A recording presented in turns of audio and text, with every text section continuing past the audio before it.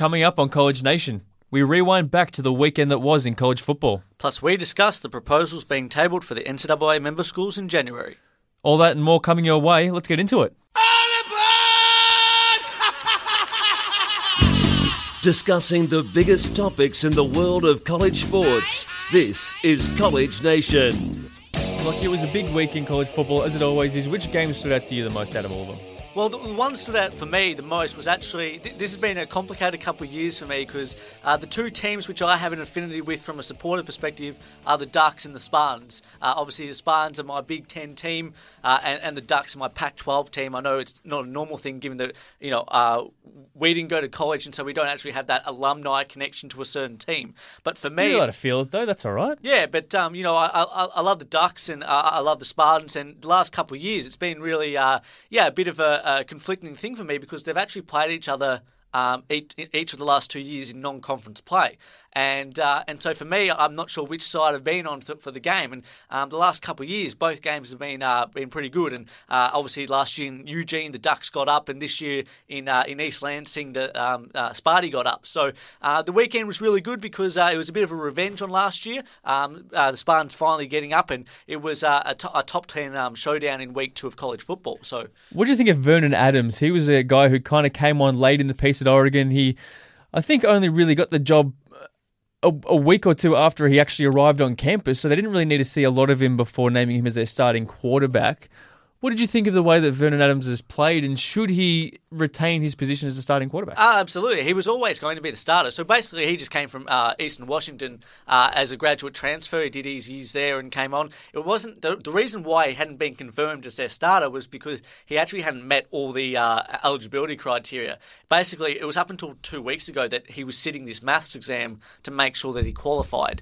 So he met all the requirements. So I think there was basically an entire, city or town of Eugene which were hanging off Twitter to make sure that he passed his maths exam. But Vernon Adams is class act, and on the weekend, he's a right-handed quarterback. I know exactly what you're going to talk about. Yeah, and had a nice mad scramble and managed to off lay a pass using a bit of ambidextrous skill sets and with a left hand. As he's holding off a defender with his right hand. Oh, let's not call it holding off. It was holding him off. Nah, it wasn't the best palm or the best fend off I've ever seen. But he got the completion and he got the first down as well. Yeah, and that's the main thing. But look, the game intrigued me mainly because two top 10 teams. You had Connor Cook versus Vernon Adams, and Michigan State's always been known for having a really frigid defense. That was exactly what I was just about to put to you. Their defense was outstanding.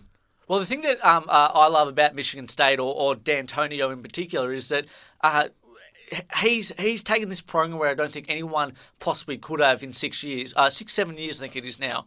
And look, they're now ranked 4th, and we'll touch on the AP poll in a second. But for me, I mean, D'Antonio could be headhunted next to, one of the real marquee football programs in the nation. He's done a fantastic job with Michigan State, and I think it's interesting that Ducks and Spartans were playing in non-conference play for 2 years in a row, but they got the win, and that's going to help them come college football playoff time.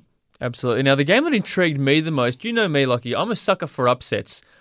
We almost got possibly the biggest upset in the history of college football. I am, of course, talking about Auburn's overtime win against Jacksonville State. They ended up winning 27-20, but for most of the game, it looked like Jacksonville State were actually going to come over the top. I think they were up with about 2 or 3 minutes left, and Auburn kind of somehow managed to take the game into OT and just managed to win. It was an outstanding performance from Jacksonville State, who had never played an opponent ranked as highly as Auburn. What were they, 5th or 6th in the nation? Yeah. Sixth last week. Now they're down to 13 or 14. Yeah, so they've dropped off quite a bit, but that is an outstanding performance from Jacksonville State. They're the first FCS team to take a ranked FBS team to overtime, and they would have been the first FCS team to defeat an FBS team since August 31st, 2013, when Eastern Washington beat number 25 Oregon State 49-46. Yeah, there really is no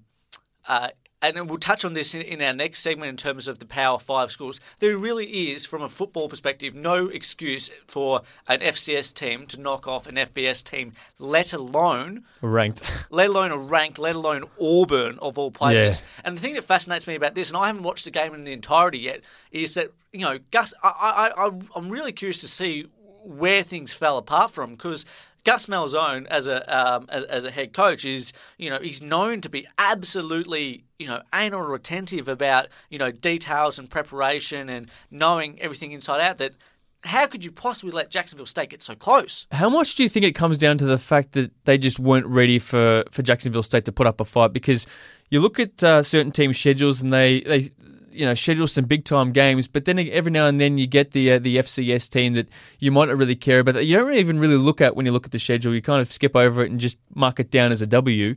How much do you think it came down to Auburn just not being ready for the fight that Jacksonville State was ready to put up? Well, that's the clarification I'd make. Is I don't think it's got anything to do with Gus Malzone. I think it's, especially when we got to put things into perspective here. We're talking about college kids. We're talking 18 to 22-year-olds that still don't have that psychological ability to actually switch on all the time. Like, they're not pros; they're still amateurs, and these things happen. In quotation marks, amateurs. Yeah, and that's why they exist in college football. Is that and why upsets happen in college sports is because they're not pros and they don't necessarily have that pro athlete mentality all the time. And so that's why I can understand why these things happen. It shouldn't, though, and that's the thing. And I think that this will be a great lesson for Auburn. Otherwise, they're just incredibly overrated. Yeah, well, why Auburn? If they would have lost, it pretty much would have guaranteed that they wouldn't have had any chance at the college playoffs whatsoever. Oh, none. I think this is even pretty much done it for them, because a lot of one of the things that the college panel, what do you call them, the selection committee, one of the things they look at is game control. They had absolutely no game control against Jacksonville State. There's game control, there's strength of schedule, there's wins at the core of it, and so This is a major blip, especially when we're considering there's no way they'll make the college football playoff now. There is just none. They won't be able to get enough. There'll be other teams that will go undefeated or will have. Just last week, you hear Brett Bilmer at Arkansas and you hear Les Miles at LSU go on about how they still feel the SEC teams are.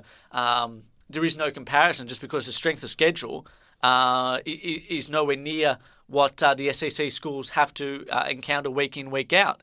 And I think that's highlighted by the top 25 poll again this week. I think there's 7 SEC teams in the top 25. So, I think when you're a SEC school and you're getting that done over by an FCS school, you shouldn't be there. When you're ranked, you have to have wins like Ole Miss had against Fresno State, 73-21, or as TCU had over Stephen S. Austin, 70-7. You have to have those type of big wins in the bank just to really show the community that when you're playing against lesser opponents, you're actually that much better than them. Well, I think that's the argument that when SEC schools go, oh, we have such a strong strength of schedule, is that, okay, that's fine. We'll take that in consideration for your when you're playing in conference, that you're playing against SEC schools which are powerhouse football programs. But when you have the opportunity to play these out-of-conference, non-conference schedules, and you get taken to overtime by Jacksonville State, you don't really have a leg to stand on. So, really interesting results. A couple of news pieces that I wanted to touch on before we get into our feature story of the week.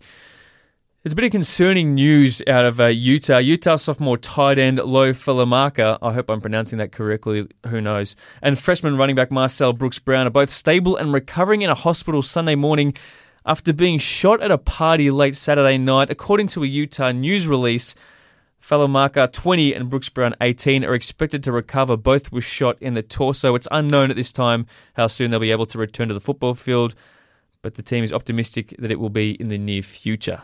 I understand. I mean, I don't know the details of this. We've only just found this out probably 20 minutes ago, and so we obviously don't know the position that they were in, whether or not they literally, weren't, put themselves in a position themselves, or whether or not they were just in the wrong place at the wrong time. But this ties perfectly into the fact of the last comment being that these guys at college, they're still amateurs. They're not pros. Because I know I'm thinking worst case scenario here or thinking the worst of the situation. But say, for instance, that these guys put themselves in this situation, their own fault. Any pro, worth their salt wouldn't be going out in season, when it's their, this is their career and putting themselves in jeopardy for that sort of stuff. You don't see Aaron Rodgers going out, and cutting up, shapes on the dance floor, doing pingers, all that sort of stuff, when he's in the middle of the season, do you? I just love cutting up shapes. Yeah, I know. I thought I'd throw that one in. I barely know what that means. Dancing and, I don't know. I just... But the whole thing is that, it doesn't surprise me, but at the same time, this also just solidifies the fact that these guys aren't mature yet. They're not pros. And if they have put themselves in this situation, and I'm assuming here, and that's probably not a fair thing to do, but I will, that's why... these guys need to, understand the situation, position that they're in. And if they're at college on a scholarship to Utah, a Pac-12 school, a Big Five school, Power Five school, that maybe they need to review what their priorities are during the football season. Well, according to that ESPN.com article that I was reading from before, according to police reports, the shooting happened at 11:53 p.m. Saturday at a private party when 3 men refused to leave. Salt Lake City police spokeswoman Robin Hyden told the Associated Press one of the suspects pulled out a gun and shot the players. So that's all we kind of can really tell so far. So it's going to be interesting to see what happens there, but kind of a scary story. Oh, absolutely. I mean, like I said, we're two Australians. We know Tom Hackett, who's at Utah, we originally when we saw that, we're thinking, well, damn, we don't want someone that we know or like an Australian. Well, hoping it wasn't Tom, yeah. Yeah, hoping it wasn't Tom, and that's the there's been saying that it's not good that anyone got shot, by the way. But no, absolutely not. But in terms of just the overall sort of situation that.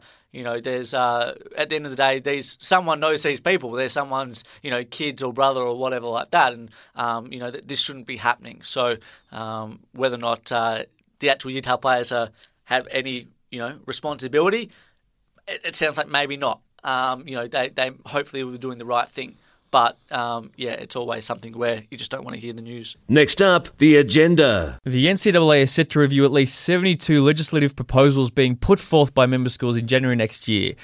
Some of the proposals include allowing NCAA tournament games to be played in states with sports wagering, changing the date by which students can pull their name from the NBA draft, and changes to academic misconduct rules and more. Now, Lachie, one of the ones that we've read about that you're particularly keen to talk about is changes in the way that coaches can approach prospective recruits on social media. Yeah, this one really, really annoys me. And just basically, at the crux of it, this is what's wrong or where the NCAA system is faltering at the moment and almost having a double standard in the way that they're acting. Is that this one comes out of the Mid-American Conference or the MAC Conference, just not one of the Power 5 ones. And this is what it reads. The Mid-American Conference wants to lift all restrictions on communicating with recruits over social media, citing the difficulty in monitoring such activity and a need to keep pace with the evolution of social media technology. Now, the thing I want to focus in on there is citing the difficulty in monitoring such activity. Now, for me... It is a bit strange. What they're basically saying is that you can't regulate it. Yeah. And so why should we adhere to it? Yeah. How about, Mac, you follow the goddamn rules? Okay, that's the easier way to do it. And the reason why this ticks me off is in the last week, I work in recruiting here. I help a lot of Aussie kids go try to get recruited.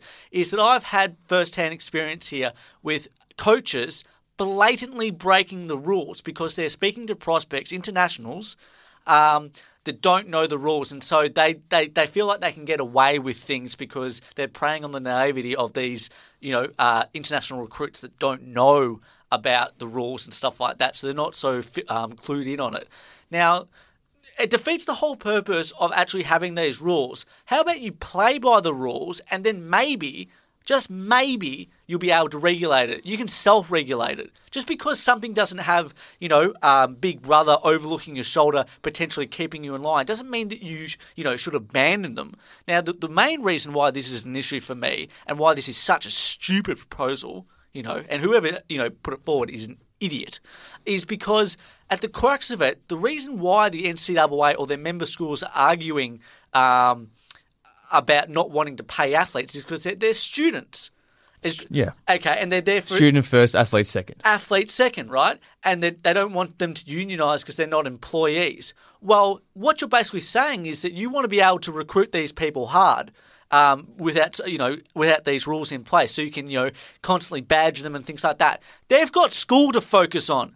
They've got an education to give. If they don't want to talk to you, okay, they can initiate contact with you whenever they want. Athletes can initiate the contact after year 11 whenever they want, basically, within the rules. So if an athlete wants to talk to you or a recruit wants to talk to you, they'll do it, okay? They don't need you badgering them incessantly over social media, on Facebook, which is a personal thing, Twitter, which is maybe a little bit more open source with a community feel, and also Instagram. But just leave them alone. They'll come to you if they really want it. Just back off. I just think it's ridiculous that this proposal is being put forward. I just think it stinks of all the wrong reasons, and just not just not in the spirit of college athletics. Do you think the NCAA shares the same view as you? I sincerely hope so, because at the end of it, if you put this thing in place and you deregulate social media contact and things like that, it's no different to almost like professional sport, in terms of you've always got your agents or GMs talking to you about, we want to recruit you and things like that. These are kids, okay? They're finishing high school. That's a big important thing. That should be the priority. If they want to talk to you about going to their school, they will, okay? And you already have enough opportunities to initiate contact with them yourself. Just adhere to the rules. They're in there for a reason. One of the other proposals that kind of intrigued me, we're going to run through a whole bunch of them. Again, this isn't what is going to happen. This is proposals put forward by all the conferences towards the NCAA to be reviewed in January. So we'll hopefully be able to find out by then what proposals will be passed and what will not. One of the proposals put forth by the Mountain West conferences is about the opportunity to host NCAA tournament games. It would provide additional Western locations as potential NCAA championship sites, which would decrease travel costs and missed class times. That's according to the Mountain West commissioner. So currently they're not allowed to play NCAA tournament games there because in Nevada they allow sports wagering, so they didn't want... I guess they don't want it to look bad. They don't want corruption or anything like that, which is, you'd kind of understand the reason for that. But as said by the Mountain West Conference, Nevada is home to the nation's most elite gaming enforcement agency, the Nevada Gaming Control Board, which controls Nevada's gaming industry through strict regulations of all persons, locations, practices, associations, and related activity. This type of regulation decreases significantly the likelihood of any illicit gaming behaviour related to the conduct of NCAA championship events in the state. What do you think of this? Because for a school like UNLV or University of Nevada, Reno, or schools like this based in Nevada where it is legal to wage or to bet on sporting games, do you think it's unfair that they're not able to rake in the money that other schools are making from March Madness because of the fact that the NCAA won't allow tournament games to be held in their schools? Oh, absolutely. It's an economic disadvantage for them, absolutely, and that's why there should be the change. It's quite straightforward. If anything, I just see it as just a straightforward thing. Of course, it makes sense. Why you're disadvantaging two schools just because the state that they're in for these laws? I mean, and to take a cynical view is that, and this is different to the recruiting regulation for contact, because this is the onus should be on the schools not to violate the rules that are put in place for the NCAA. But for this gambling thing, you're a bit naive to think that there's not going to be some, underground betting markets if people want to bet on it anyway. Well, we see post conference tournaments most played in Vegas anyway. Most of the basketball. The Mountain West Conference are played there anyway. The West Coast Conference are played there. The Pac-12, I think, are played there as well. Pac-12 men. Pac-12 men.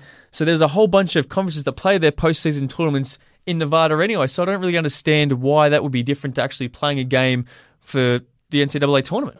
Yeah, absolutely. I think I think it might just be something that's been a loophole, or whatever you want to call it, missed in in the last few years through the evolution of the rules. But for me, it's just an economic decision.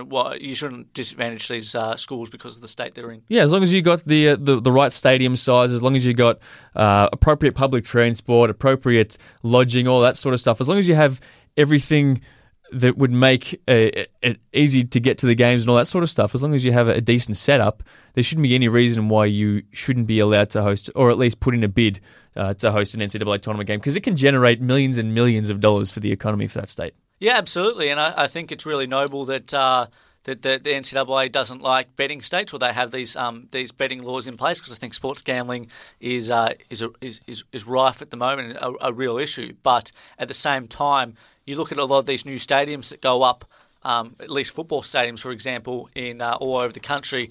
The whole reason why any public funds are ever approved is because of the economic benefits it brings by being able to host March Madness. That's always usually one of the core ones. Like the new Minnesota Vikings Stadium, got approved with public money because it will be able to host March Madness. And it's the same with all these new football stadiums that go up. The whole reason why public funds get used is because it can bring in economic activity into the state. That's the whole purpose of it. That's why it gets approved. So I think it's straightforward for me. One of the proposals that I do love as well, this is going to be set by the NCAA itself. Their proposal would change the date by which a student-athlete must request his name to be removed from the NBA draft list to 10 days after the conclusion of the NBA draft combine. It would also allow students to enter the NBA draft multiple times without jeopardizing eligibility. I love this. What do you think? I'm keen to hear your viewpoint first on this one, just because I think I have my position sorted, but I'm keen to hear why you love it, because I'm not so sure at the moment. Well, for some reason, there's a new trend that a lot of underclassmen, specifically in the NBA draft, are declaring way too early for the draft. So if you have a look at the 2015 NBA draft, there was a bunch of underclassmen who declared and who did not get drafted, namely Cliff Alexander, Brandon Ashley, Michael Fraser III, Aaron Harrison, Trevor Lacey, a whole bunch more as well, Robert Upshaw, a whole bunch more. These guys, for some reason, think that they're going to get drafted, whether it's because they see their names on mock boards or something or other. They just think they're better than they are, or they think they're better than certain clubs rate them.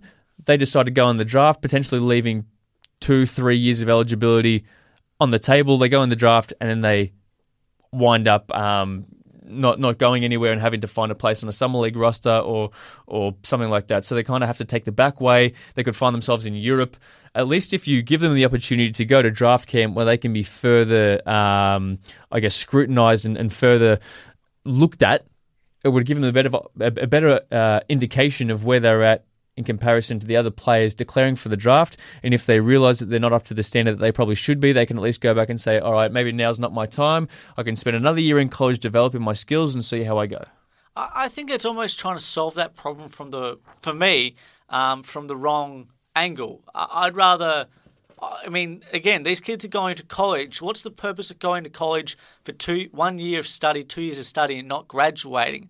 I would want, I think that this doesn't solve that problem. If anything, it exacerbates it, is that these kids, knowing that they can declare every year and go back to college if they know they're not good enough, it just accelerates their ability to, get out of college sooner without actually having to get a degree. But the ones that are keen to leave, I think, would leave anyway. I don't think this would change anyone's mind on whether they should leave or not. But, you see all these stats come out about, the whole purpose of the college system is because the funnel at the very bottom is so small, the amount of high school kids that make it to the pros, is that at the end of your college career, at least you have a degree, okay, where most average kids end up with what's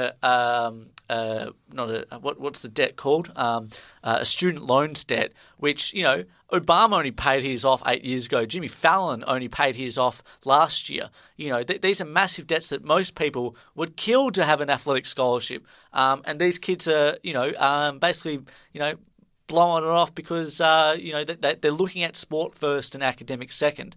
But if they're going to declare for the draft anyway, then they don't have a career in basketball because they go undrafted, or they might have a tougher road to get to where they want to be, and they don't have the college education. So at least if they declare for the draft and then they realize that they're not quite good enough yet, then they do get an opportunity to go back to college and potentially earn that degree or earn an extra year of education that they wouldn't have had if they hadn't been given the opportunity to go back. Oh no, I like that part of it. I also think it's a double-edged sword. I think it also potentially gives kids that maybe might be are good enough to get drafted, can declare, or are good enough to get drafted but didn't actually think that they would be, the chance to leave earlier without getting their degree, where they might have thought, I'll definitely stay 3 years, and they might go after 2. That's the uncommon way to probably view it. I'm willing to see that happen if we decrease the number of underclassmen who aren't getting drafted. In the NFL this year, 29% of underclassmen who declared for the draft went undrafted. The year before, it was 37%. That is way too high. If you're leaving that much on the table, you're leaving a year or two of eligibility at college on the table, you should have no doubt that you're going to get drafted. Yeah, I just don't like... I mean, I like how the NFL says that you have to spend at least 3 years. Me too. But if you speak to these kids in basketball who are 19, 20 years old, they've come from horrendous upbringings, don't have a lot of money, and you're saying, all right, you could potentially go to the States, or you could potentially go to the NBA, and earn however much money in your first year. They're thinking, yep, sweet, no worries, I'm a first rounder, I'm going to make some money, I'm going to buy a house for my mum. Then they declare for the draft, and all of a sudden they go undrafted. Then they're really stuffed. I know, and that's you can't blame these kids for wanting to leave early. No, and that's the tricky thing is that I understand that there's tons of precedent for these kids that are leaving because they want to secure their family's future and things like that. But I just think it's being exploited as opposed to actually being a good setup. So I don't know if it's something you can solve. It's just that I just think it's being exploited, and that's a sad thing. Now, one more that I wanted to touch on really quick. I don't know what you want to touch on after this, but I just wanted to make a reference to a concept being proposed by the Pac-12 is to allow student athletes to use their names, images, and likeliness to promote their own non-athletic business ventures. So we're seeing with the Ed O'Bannon trial. That was that last year? Has that been 12 months yet? Or was it this year? Oh, it's in the last 12 months. Within the last 12 months, the Ed O'Bannon trial essentially gave student athletes the right to use their likeliness because they were seeing student athletes being used in video games and colleges using the images of the students to profit for monetary value when the students see none of that money because they are student athletes, they're not allowed to make money. So we're seeing the change in college landscape that hopefully one day these college athletes could get paid, and that's kind of taken form of, I think they're starting to get stipends and all that sort of stuff, and cost of living allowances, all that sort of stuff, so they get money for their daily activities, stuff like that, car, food, all that sort of stuff. This one is specifically to promote their non-athletic business ventures like any other students, so they keep going on about these student athletes being essentially just like every other student on campus. They're afforded the same rights, all this sort of stuff. They don't get any more benefits than the other students on campus. That is the whole idea of a student athlete. You're pretty much exactly like every other student on campus. Other students are allowed to go out and make their money with their own business, with their own ventures, all this sort of stuff. Up until this proposal, student athletes haven't been able to do the same thing because they can profit off their name, and it's a grey area on what they're allowed to and what they're not. With this proposal, they're allowed to go out, start their own business, be a part of a company, and essentially make money through that way. I'm staggered that it's taken this long to get here because I think that's part of college is that exactly. you do maybe internships or you start. Look, Facebook was created in college. Snapchat was created in college. All these sort of, I'm talking from a tech world startup here, but like I just feel as though these student athletes, especially when we're talking Power 5 schools, they're coming from very good, reputable universities. So I'm imagining here that there's some pretty smart kids in there. And if they come up with a business idea, why shouldn't they be able to leverage their profile? I mean, especially if it's non-athletic. I mean, it's madness. I think that they're trying to put that restriction on beforehand. Well, the grey area is the fact that they're not allowed to use the fact that they are college athletes to push their business, so they can't use the fact that they are a quarterback at this, Power 5 school to actually push their business or whatever have you. it kind of, there is a grey area there, but I think they definitely need the opportunity to actually go out there and make their own money, because it is hard for these athletes to kind of find, Well, if anything, outside of the 20-hour limit that they have to train, I don't think anyone believes that all those schools adhere to the 20-hour weekly limit. And there are going to be changes, proposals who are put up, a complete block from, I think, 9 p.m. till... what is it? 10 p.m. till 9 a.m. or something. There's a block where they're not allowed to train or anything like that as well. Yeah, is that the rest of the time they're studying. Well, you like to imagine studying or sleeping or whatever. And if they're studying, they're probably talking. They're in college. I mean, they're getting education for their future career, job. Why shouldn't they be allowed to potentially start a business venture? Because that's what college is about. College isn't about the sport. They're student athletes, and I think that this restriction previously is it's been very short-sighted in its development. The final proposal that we wanted to touch on today was the measurement that would change the academic misconduct rules to require schools to publish and follow an academic misconduct policy for all students, define impermissible academic assistance, and determine when a student's worker's involvement would be considered academic misconduct. Lachie, what do you think? Really short. I think this is smart and fair. Obviously, student athletes historically have gotten away with things in terms of marquee basketball programs, football programs. If you're there at university to study, if you break the rules, you should be held to account like every other student. And we don't really have a whole lot of time for our winners and losers, Lachie, but we'll just give pretty much a one sentence on who your loser of the week or winner of the week. You're doing winner this week. I'm doing loser. Who's your winner of the week, really quick? Mark D'Antonio. You spoke about him before for obvious reasons. I just think that what he's done at Michigan State. I think he's really shown, or his resume over the last 6-7 years. He's in line for bigger things in the future. Now, my loser of the week is Notre Dame quarterback Malik Zaire. Last week, I had the pleasure of giving out the winner of the week. I was going to give it to Malik Zaire. In the end, I went for the chosen Rosen from UCLA, the true freshman quarterback. But Notre Dame quarterback Malik Zaire has injured his ankle. He broke his right ankle on the weekend and will miss the rest of the season. He was looking to have a terrific season. He had a terrific game in week 1, looked for a breakout season, but in the end got injured and he's out for the rest of the season. A breakout season. Get it? That was very clever by me, actually. Yeah. Well, it's clever by me to actually pick up on it. That does this for the second episode of College Nation. You can all find us on Facebook at SEN America, facebook.com/SEN America, and our Twitter page as well at SEN America. Thanks for listening to the College Nation podcast. For more SEN America podcasts, head to sen.com.au. To keep up to date with the latest American sports news and interviews from around SEN, follow SEN America on Twitter at SEN America and on Facebook at facebook.com/SEN America. But that's how it goes.